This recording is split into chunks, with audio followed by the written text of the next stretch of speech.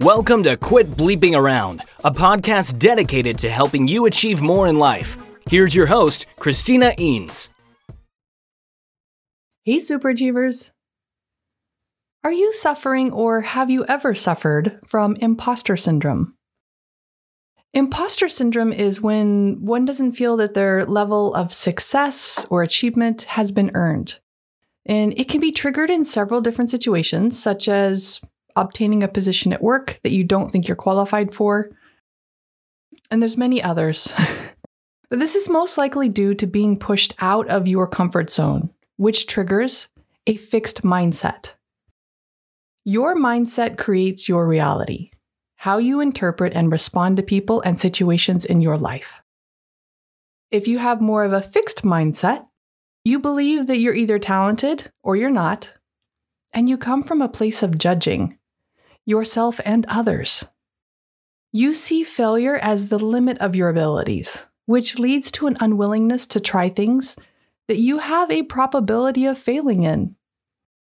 If you have more of a growth mindset, on the other hand, you believe that you can learn how to master various abilities with enough effort. It's not only up to your talent. Carol Dweck, a psychologist at Stanford University, discovered these two mindsets in her research.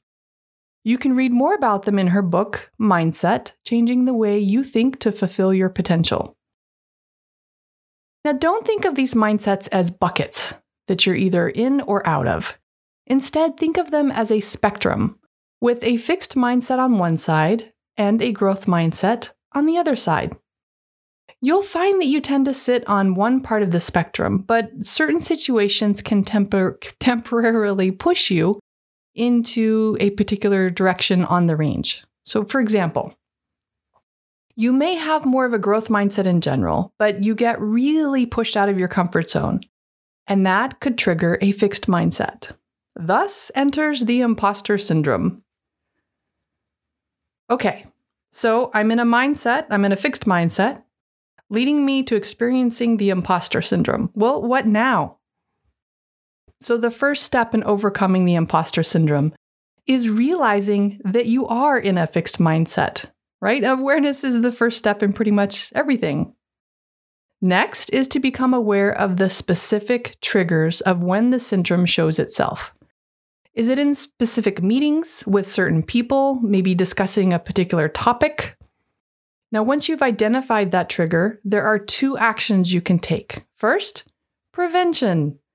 Before you go into that situation, what can you do to prepare yourself better?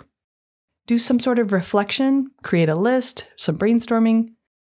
We can't prepare for every possible moment it may pop up. So the next action is to forgive and let go. Have compassion for yourself. Understand that your fixed mindset popped up. Chalk it up to a learning moment and move on.